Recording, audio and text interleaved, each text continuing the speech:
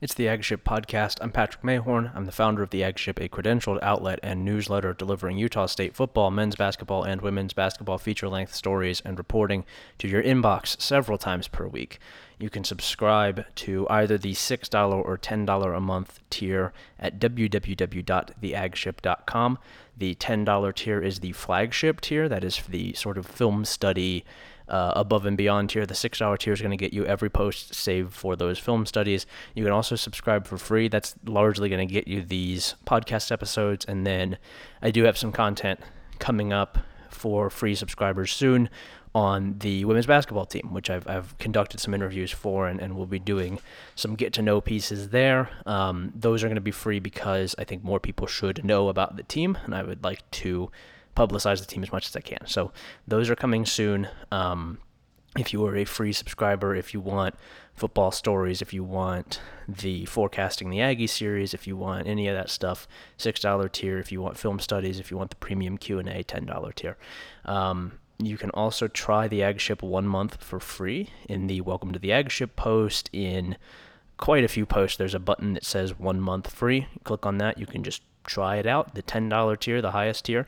Now I'm going to say is a really good time to do that if you want to give it a shot. I've got some stuff that I'm going to tease later on coming down the pike that's going to be really cool for the $10 tier subscribers, as well as for the $6 tier subscribers. There's only one exclusive to the $10 subscribers story in this upcoming series that I'm going to tease in a second.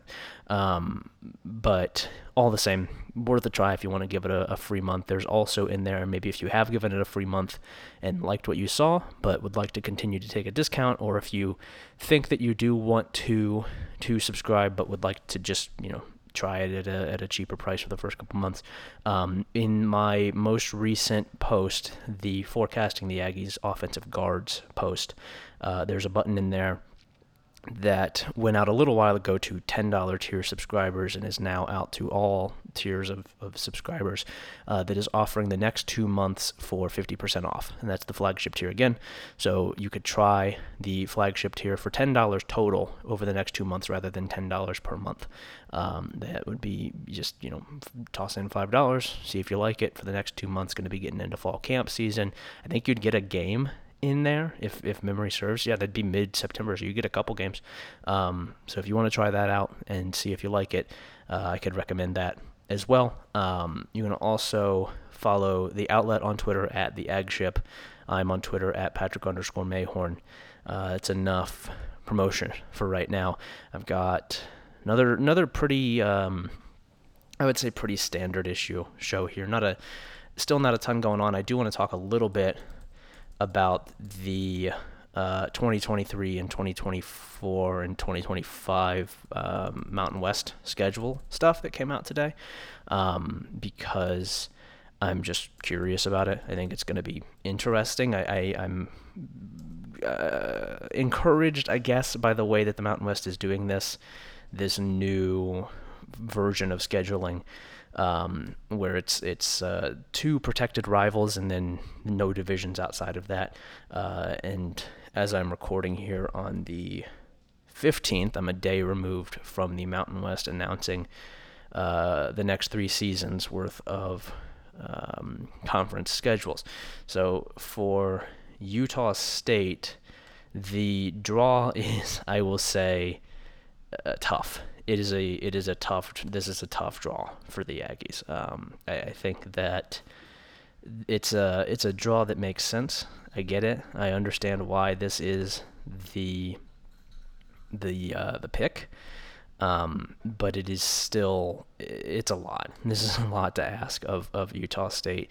I'm stalling because I'm trying to pull this up. Yeah. So the 2 guaranteed opponents. The way that it's done is 2 guaranteed opponents plus 6 other Mountain West teams. Everybody will play every team at least twice in the next 3 years, once at home and one on the road. And then the top 2 teams will meet in the conference championship based on winning percentage within the league.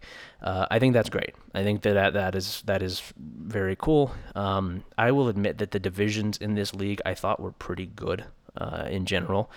There was some imbalance. There were years where the West was better. There were years where the Mountain was better.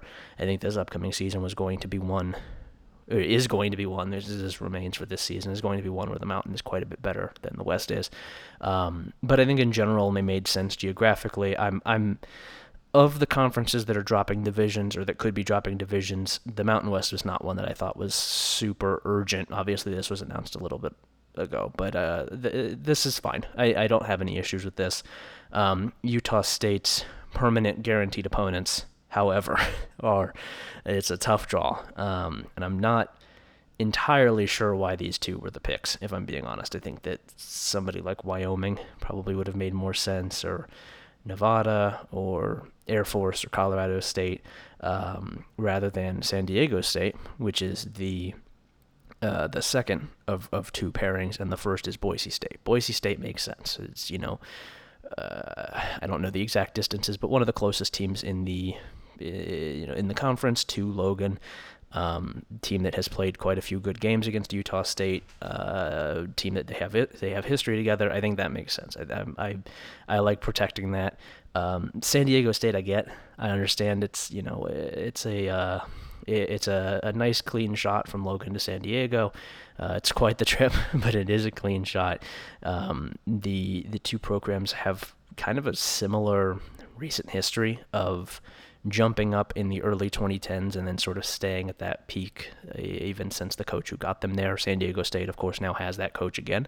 But it's there's an interesting little bit of symmetry there, and they play good games, but that one I'm a little bit surprised about. Granted, Wyoming's crossover rivals being Air Force and Colorado State makes sense for Wyoming. Nevada getting Fresno State and UNLV, I think, makes sense. So it would be hard to justify some of these. Personally, I'd probably put Nevada on Utah State's schedule rather than Fresno State, and then I would swap in San Diego State for Nevada on Fresno State's schedule. I think that would have made more sense personally, but I understand why this is what it is.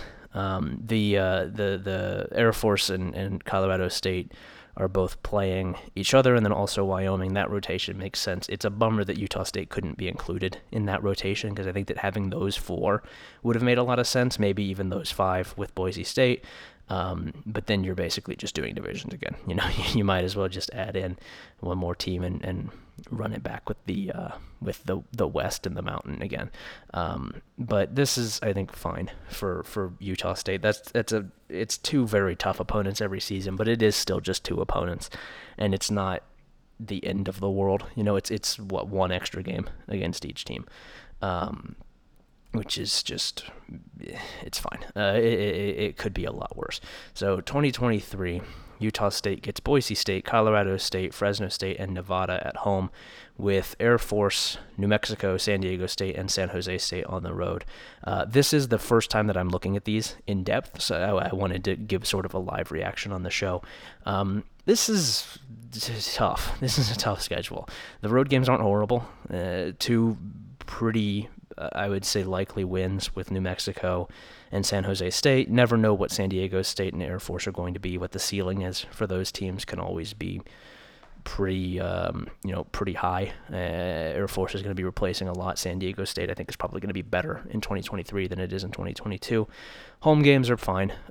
Colorado State, honestly, home games are pretty good. This is a good four to get at home. Nevada is sort of the weak point here, but could be moving back up by 2023, and then to get Fresno State, a Colorado State on the rise, and Boise State at home is good. I think that is a solid rotation. 2024, Hawaii at home, New Mexico, San Diego State, and Wyoming are the home schedule. Boise State, Colorado State, Nevada, and UNLV on the road. So Hawaii is added to the schedule, as is UNLV. This is also, and Wyoming. This is also fine, I think. This is trickier, I would say, having to go to Boise and having to go to Colorado State. But you get San Diego State at home, get Wyoming at home. That should be, honestly, 3 or 4 home wins, and then probably 2 on the road. This is quite a bit easier, the 2024 schedule is. Boise on the road is never, ever going to be easy. But that is, other than that, I think 7 pretty winnable games. And then 2025, Air Force, Boise State, San Jose State, and UNLV at home, with Fresno State, Hawaii, San Diego State, and Wyoming on the road. I might be misunderstanding how they're doing this. No, never mind. They do. I thought that this was the first time they were playing San Jose State, but nope, they got them twice. This is about the same as 2023, I think, in terms of difficulty. Get Air Force and Boise State at home. San Jose State and UNLV should both be wins. Although at that point, maybe Ken Niumatalolo is coaching UNLV and they're running the option and have become a lot more difficult to deal with. That's what I would do if I was UNLV, but I'm smart. Fresno State on the road is always going to be difficult. San Diego State on the road with the new stadium is always going to be difficult, but then Hawaii and Wyoming should be winnable. This is also fine. It's always good to get Boise at home. That's always going to be a plus. Probably in terms of ease of schedule, I'd say 2024, then 2025, then 2023 is the ranking. The next year's schedule is brutal. That is a tough slate.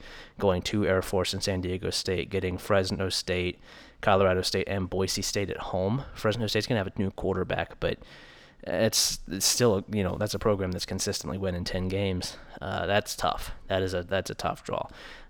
My impression in general on the scheduling plan, though, is I'll say moderate favor. I think it's okay.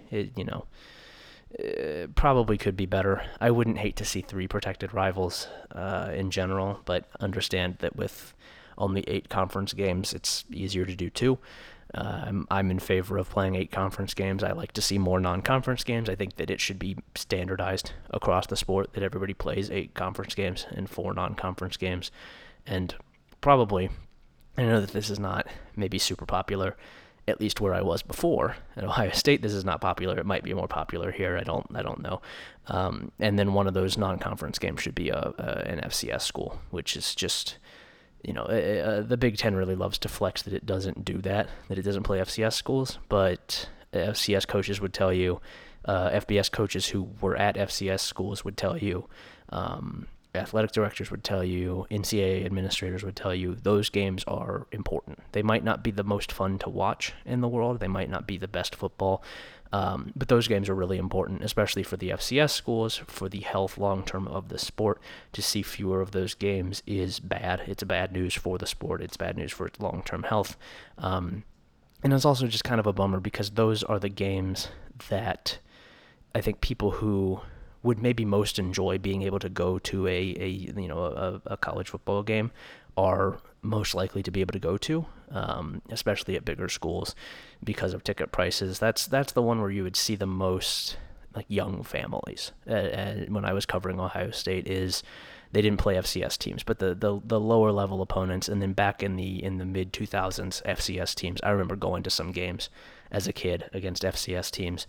It kind of serves the same purpose as a spring game. You get to see some of the young players. You get to get people into the stadium who usually can't afford to go. And of course, it's a nice payday for FCS schools, and that is important. It just is. It might not be the most compelling football in the world, but it is immutable that is necessary for their athletic department budgets and should be, if not required, strongly encouraged. And I think that the expansion of the playoff should hopefully help with that, with teams less afraid of getting boxed out by having a weaker schedule, which granted to this point hasn't really been a huge issue. Big Ten, looking at you. But I would like to see more of that, and I think that the Mountain West is about on that path, which is good news. You see plenty of FCS opponents here. Last year, Utah State played 2 last season? I'm trying to remember off the top of my head.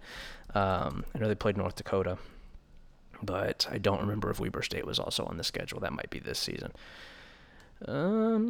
Let's see. Should have looked this up before. Yeah, just the one, North Dakota last season. That's an important game. It's valuable for North Dakota. It's good for Utah State to get some young guys involved. At that point in the season, especially week 2, you still don't really know what you have, and so it's almost like a preseason game, and obviously there have been instances where the team who is playing it like a preseason game has lost. Washington State comes to mind under Mike Leach, just doing it every year, basically. And Utah State did not have the easiest time with North Dakota, specifically in the first quarter last season. But those games are really important, and I like to see those in general. Just one is fine. You don't need to be doing a ton of them. But I would like to see more conferences doing an 8-game schedule, and I think that this is a good way to do it. It's not the most advanced model I've seen. Bill Connolly's pod system, I think, is pretty good. With, I think it was 4 teams to a pod in conferences of, what is it, 12 or 16 or whatever it is now. I think that's pretty good. I don't have a huge issue with that. And those are protected games, and then the other games, the other 5 are on a rotation. I wouldn't really have any issues with that, but I think that this is a pretty elegant and strong solution. I'm interested to see. I think that the non-division schedule will be exciting, at least, and you're going to get a really good conference championship matchup every year, which was not always the case in the division system for obvious reasons. It lends itself to tough matchups sometimes, where you've got like 8 and 5 Air Force happens to be, the best of the 5 and 3 teams in the division, and goes to the conference championship over like a 10 and 2 team from the West who finished second because they lost one game in the league. So I'm excited to see maybe better conference championship games. All right, next up, offensive tackles. I wrote forecasting the Aggies about offensive tackles and guards this week. Next week will be, I was going to say next week will be centers. That is not true. Centers will be coming down the road. That is all I can say at this time, because next week and the week after that are not going to be business as usual. They will be something completely different that I guess I might as well mention here briefly. We're close enough, and I don't really have a reason to hide it beyond this. I'm going to be doing a 5-story series over the next 2 weeks, as you're listening to this on Saturday, about the 1961 Utah State football Aggies. Really, really interesting team. Really, really good team. I believe they went 9-1-1, lost to Baylor in the very short-lived Gotham Bowl, tied with Wyoming, and just rolled through the Skyline Conference. Last year, the Skyline Conference. Historically good team. I'm sure that people know about like Merlin Olsen being on that team, and there are a couple other players who are very good from that group. My cat is playing in the background. That's the noise you might be hearing. He's going to make an appearance every week on this show. But really, really strong team. And I went a couple weeks ago. Big thanks to the Utah State Sports Information Department, which is excellent for letting me spend about 4 hours in their archives, sorting through old stat books, old photos, old programs, and I, in the archive room, I was able to scan all of those game books and all of those photos and all of those programs as PDFs, and I have uploaded those to a Google Drive folder, and I have put those all in a sort of landing page for this series that I'm doing. And the thinking was, these are not really digitized elsewhere. I looked, and that's why I had to go to the physical archives, is because you can't really find this stuff. So I went through, wanted to scan all these. That page with all of the archived stuff, the game books, the photos, all this really cool stuff, really, really in-depth play-by-play game books for almost every game.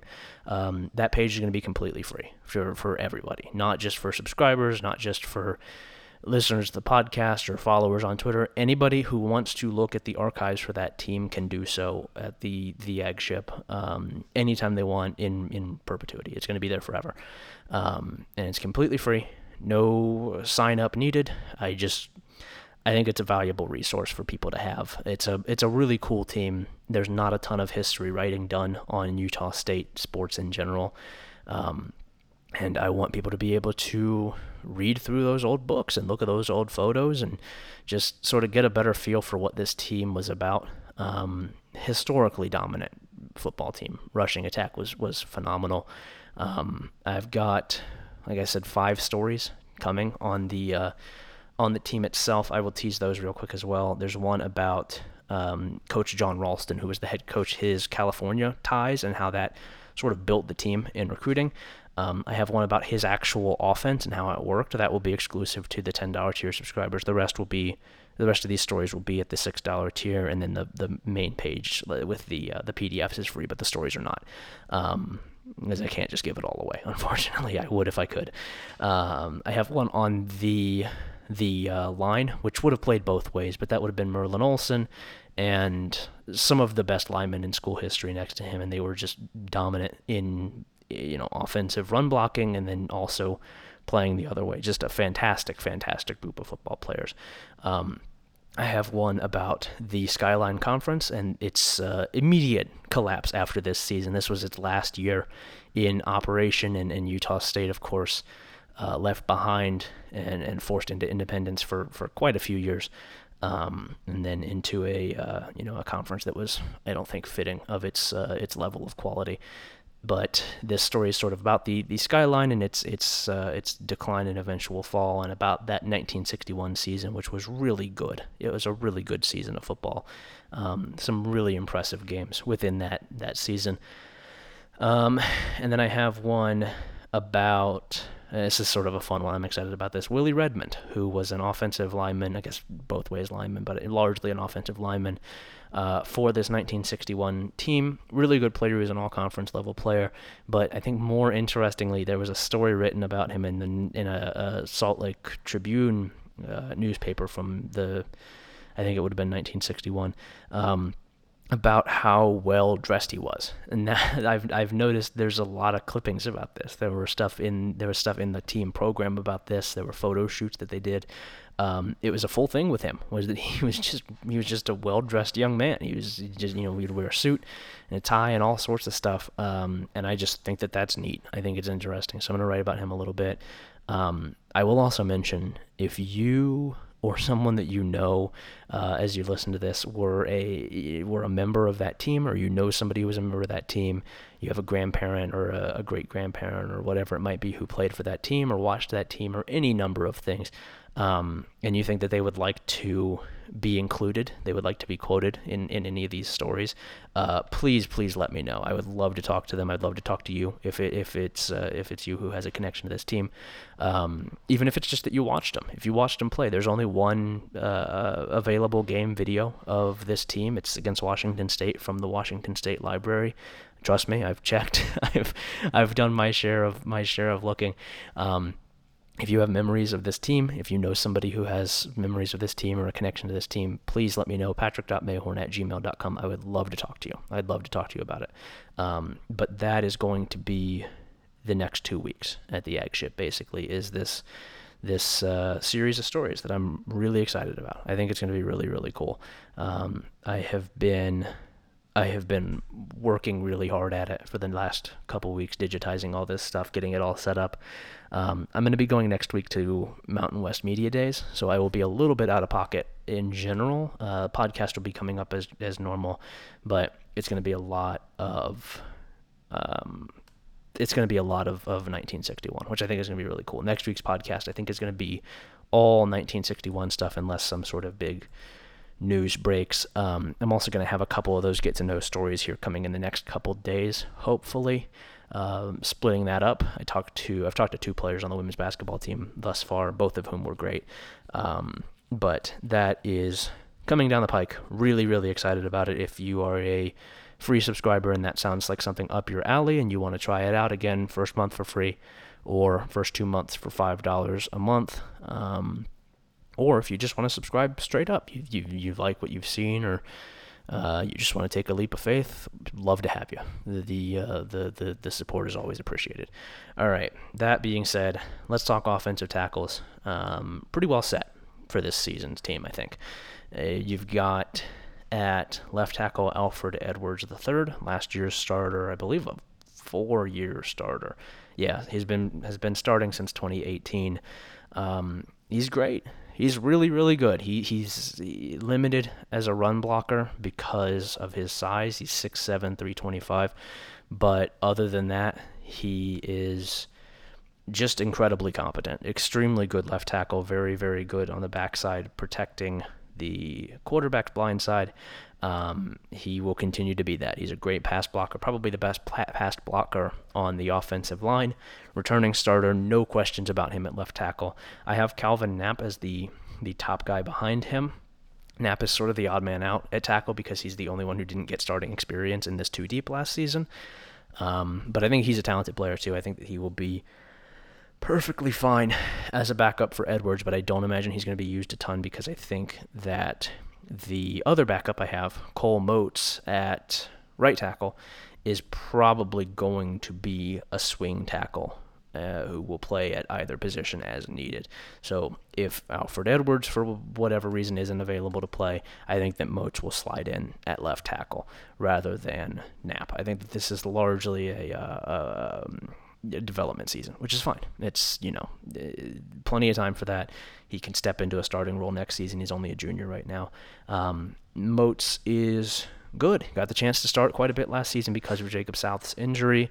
Was suitable. Struggled a lot as a pass blocker, which is gonna need some work. He was inconsistent. And I think that it was very much a result of his age and of being forced into a starting role that he was not expecting to fill coming into the season. Very, very competent as a run blocker already, showed a lot of potential there, but the question is going to be about his pass blocking. I think he can get better. He's got a year to develop now under his belt with this practice, with this off-season, first off-season, I believe, first or second, but should be in for a big step forward, and I think is going to be improved. I don't know exactly where he's going to fit at this point. I don't have him as a starter coming into the season just because of Jacob South, who is my starter at right tackle, returning from injury. Was very good before he was injured, a multi-year contributor.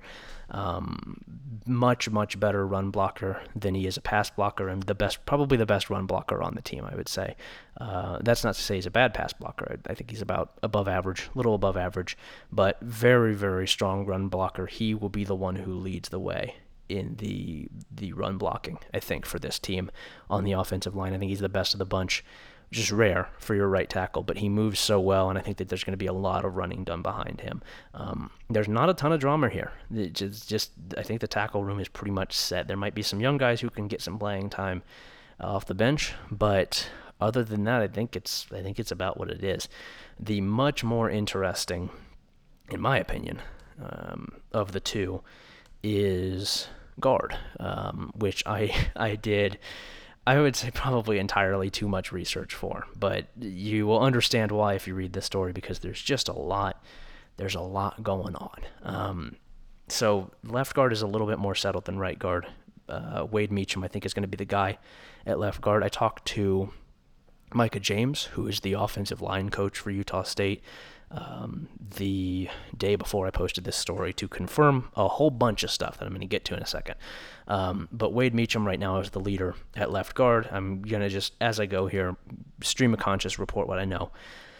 Wade Meacham is the starter at left guard right now, but it's still an open competition with Elijah McGow. I should have... here, let me actually see if I have a pronunciation guide on him.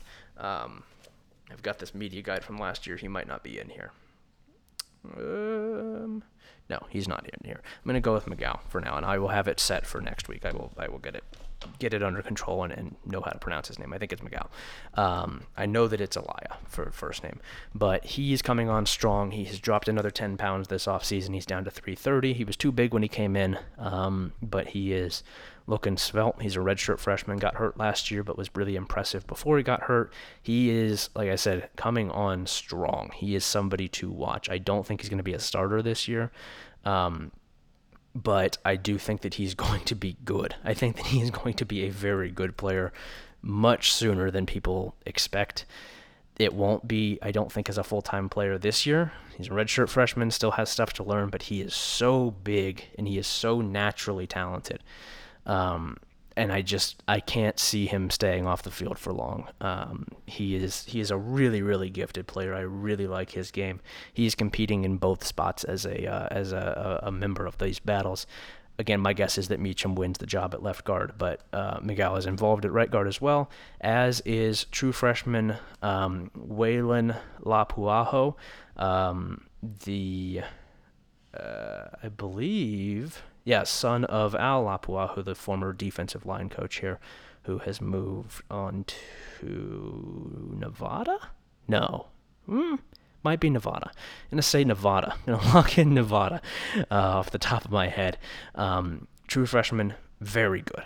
Also very, very good player. I would be surprised if he's a starter because you don't want true freshmen to start on the offensive line, but he's another one who's going to be really good. I'm really excited about what that pairing can be, those two, McGowan and Lapuaho. I think that those two are going to be really awesome across from each other at left guard and right guard in the future. Don't know who lands where, but they will both be really good.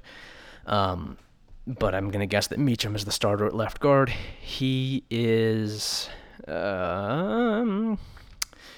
we'll say he is unique. He's a really good run blocker when he is locked in. He's a really good pass blocker when he is locked in, but he had moments last season where he still looked like he was learning, because, and it's not so much that he was making mistakes, but he looked a lot like he was thinking about what he was doing rather than just doing it, which you can see a ton in young players. He's a senior now, but he looked a lot like he was still trying to pick up some of the technique, and he was thinking through it as he was doing it, and that's just not a good way to play offensive line. It's not what you want. It's not a good way to play football in general. If you've gotten to that point where you're on the field and you're still thinking about technique, then you're not fully ready. It's just it's how it is, and it's fine. He didn't need to be last year. He wasn't a starter. This year he needs to be. This year there can't be those moments where he sort of gets lost and is without something to do because he was so rigidly adherent to his rules as technically. That can't happen. It's got to be more natural. I think it will be. I think that the year of work as a likely starter is going to be really good for him, and that he will be ready to go. But he's got to do it. He's so talented. He is so naturally talented. Extremely strong for his size, much stronger than you would expect from even a 310-pounder. Usually the strongest offensive linemen are bigger than that. He's really strong, really dense, hard to get through. He looks bigger than he is, and he moves pretty well. I think he's going to be good, but he's got to get the technique down, and I think he will. Right guard is where I did much of my research, where I did much of my work for this story. Because of a couple things. The main one being Quazell White, who last year's starter at right guard, former TCU transfer, was very good for Utah State last season. Of course, he was, I don't think I've talked about this on the podcast, but I'm sure that most of you are aware, he was arrested in Washington back in May for, let me get the actual technical term, first-degree attempted robbery, unlawful imprisonment, and theft of a motor vehicle. The affidavit essentially says that he attempted to get to make a woman get him money out of her bank account at gunpoint. There is more extensive reporting in the story. All of this reporting comes from public court documents. I've not pulled any serious strings. I just looked at the court documents. And all of this stuff is publicly available. I want to make that very clear. I am not telling tales out of school here. This is publicly available. It is in the court files. He's had, I want to say, one jury trial that got a continuation. He has an omnibus hearing on September 7th, and then a continuation of that jury trial on October 12th. I reached out to his defense attorney, but I did not receive any comment back. A couple days ago, a Utah State spokesman confirmed to me that he is still suspended indefinitely. That was the word originally. I am not sure that is still the case, because I'm going to talk about this in a little bit, but he's not listed on the Utah State roster anymore. I'm going to talk about some of the changes to the roster. He's not on there. And I would guess, informed guess, this is not sourced like the rest of this stuff is. The rest of this stuff is sourced, confirmed, good to go. You can take it as, I would say, gospel.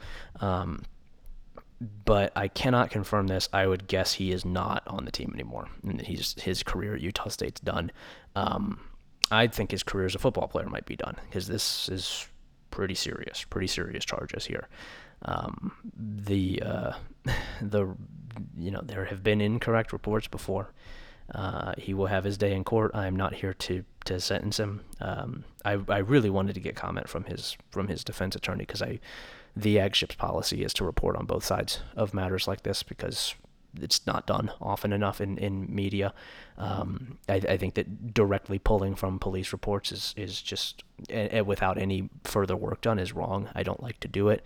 And I really would have liked to hear back from him. If I do, I will update this story and say as much on here from that defense attorney. But the reporting that is available from the court documents is not good. It's not favorable for Quazell. And I don't expect that he will be playing again for Utah State, certainly this season, but I think in general, I would guess that his career at Utah State is over.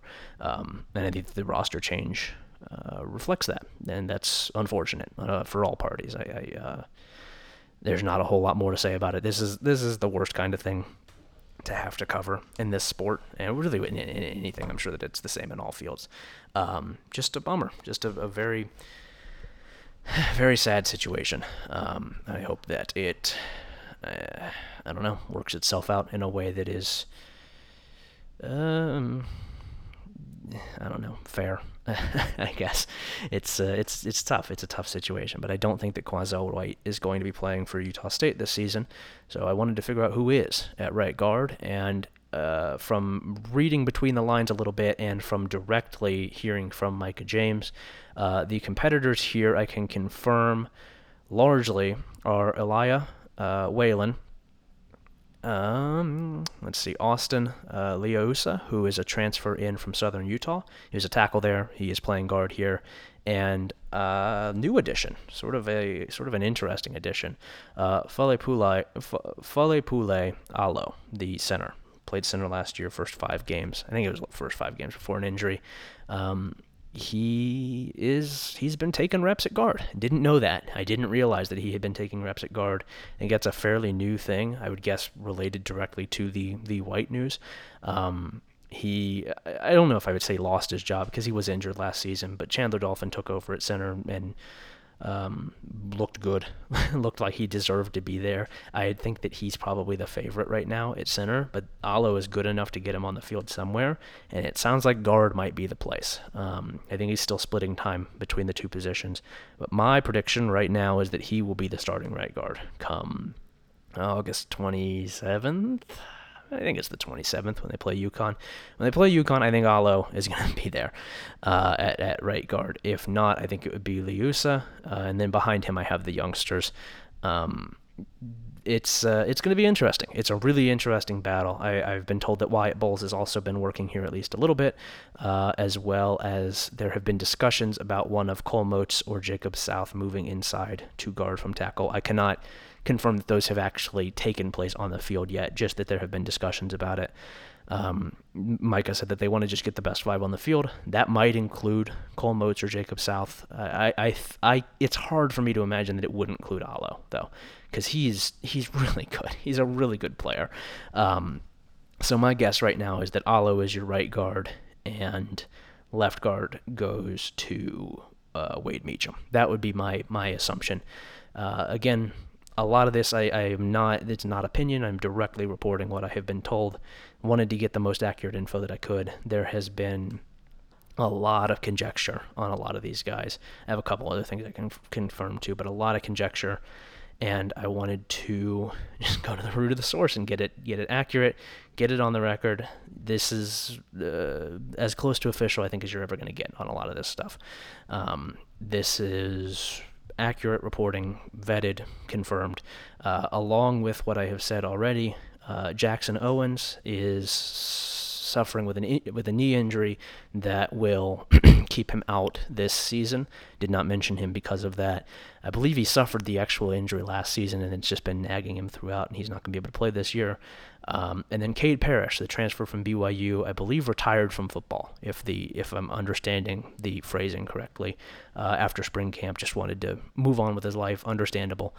And he is not available as well. Those are both things that I had seen were the subject of rumor, and I wanted to confirm them officially on the record, and I did. So that's what's in that story. All sorts of stuff in there if you're interested at the $6 tier. But that's my guess right now. At guard, that's what I got. I'm gonna, with these things, always do my best to get the most accurate telling of these stories, the most accurate reflection of what the actual depth chart looks like as I possibly can. I try to avoid opinion in setting these depth charts. There will be opinion within the actual breakdown of the players because I think it's interesting.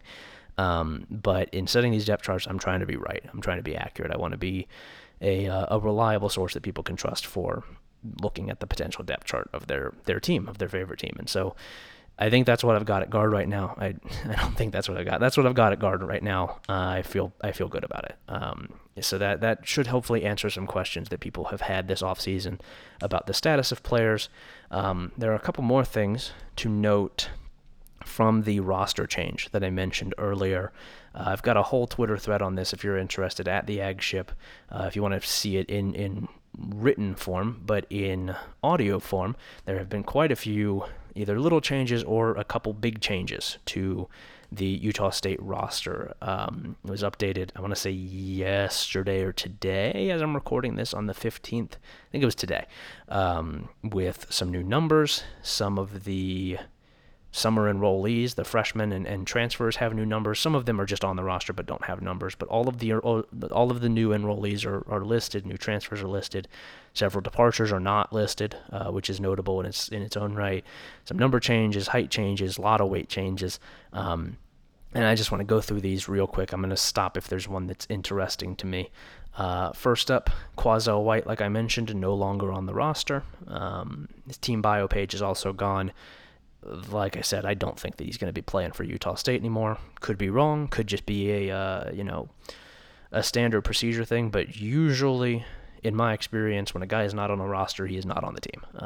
That has been my experience with it. Could still be suspended indefinitely. Going to hedge on that because I can't say that for sure. But my guess is that he's not on the team anymore. Those accusations are tough. It's a tough road to hoe there. Also listed, Cade Parrish no longer on the roster, as I said. Brian Cobbs is now number 8. He wore number 0 in spring practice. Number 0 is now Terrell Vaughns. He was number 16. Vaughn is now also 170 pounds from 175. He's dropped 5 pounds. Nana Davis is now number 6. He wore 18 last season. He's also down 5 pounds and is listed at 155. I love number 6 for him. That's a great look. That's a very, very strong slot receiver number. As is 0 for Vaughn and 8 for Cobbs. I think those are great. Taylor Larson, the JUCO wide receiver, is no longer listed on the roster. Don't really know what's going on there. But he transferred in this offseason. He's not on the roster right now. Quentin Hadnot is now number 13. He wore number 24 last season. Kyle Van Leeuwen is now he's now 175 pounds. He's down 5 pounds. Logan Bonner's up 15 pounds to 230 pounds. Levi Williams is now number 16, moving up 1 spot from number 15. Cooper Lega is up 10 pounds to 215. John Gentry has dropped 10 pounds. He's at 195. Robert Briggs has lost an inch and added 5 pounds from his 247 profile. He's 5'6", 175. Justin McGriff is down 5 pounds to 215. Xavier Williams is down 15 pounds to 180. That's something that Blake Anderson said in the spring, back in the spring for signing day, is that Xavier Williams, as he has recovered from his injury at Alabama, has dropped some weight. I would guess that he will be back closer to 190 by the time the season actually starts. Josh Sturzer is down 5 pounds to 235. Brock Lane is up 10 to 240. Parker Buchanan is up 5 to 240. Calvin Knapp is an inch taller. He's 6'4". Jacob South is an inch taller. He's 6'6". Cole Motes is up 5 pounds at 295. Elia has lost 10 pounds. Like I said, he's at 330. Waylon is up to 6'4". He's added an inch. Alo has gained an inch and 5 pounds. He's 6'2", 285. Chandler Dolphin has dropped 5 pounds, is now 310. Patrick Joyner Jr. is up 5 pounds to 245. Daniel Griesiak is also up 5 pounds to 245. Inaka McGow is up 10 pounds to 245. Addison Trupp has dropped 5 pounds, is now 230. Let's see here. Arian Peoples is up 15 pounds to 305. Bo Miley is now he's dropped 10 pounds, is now 275.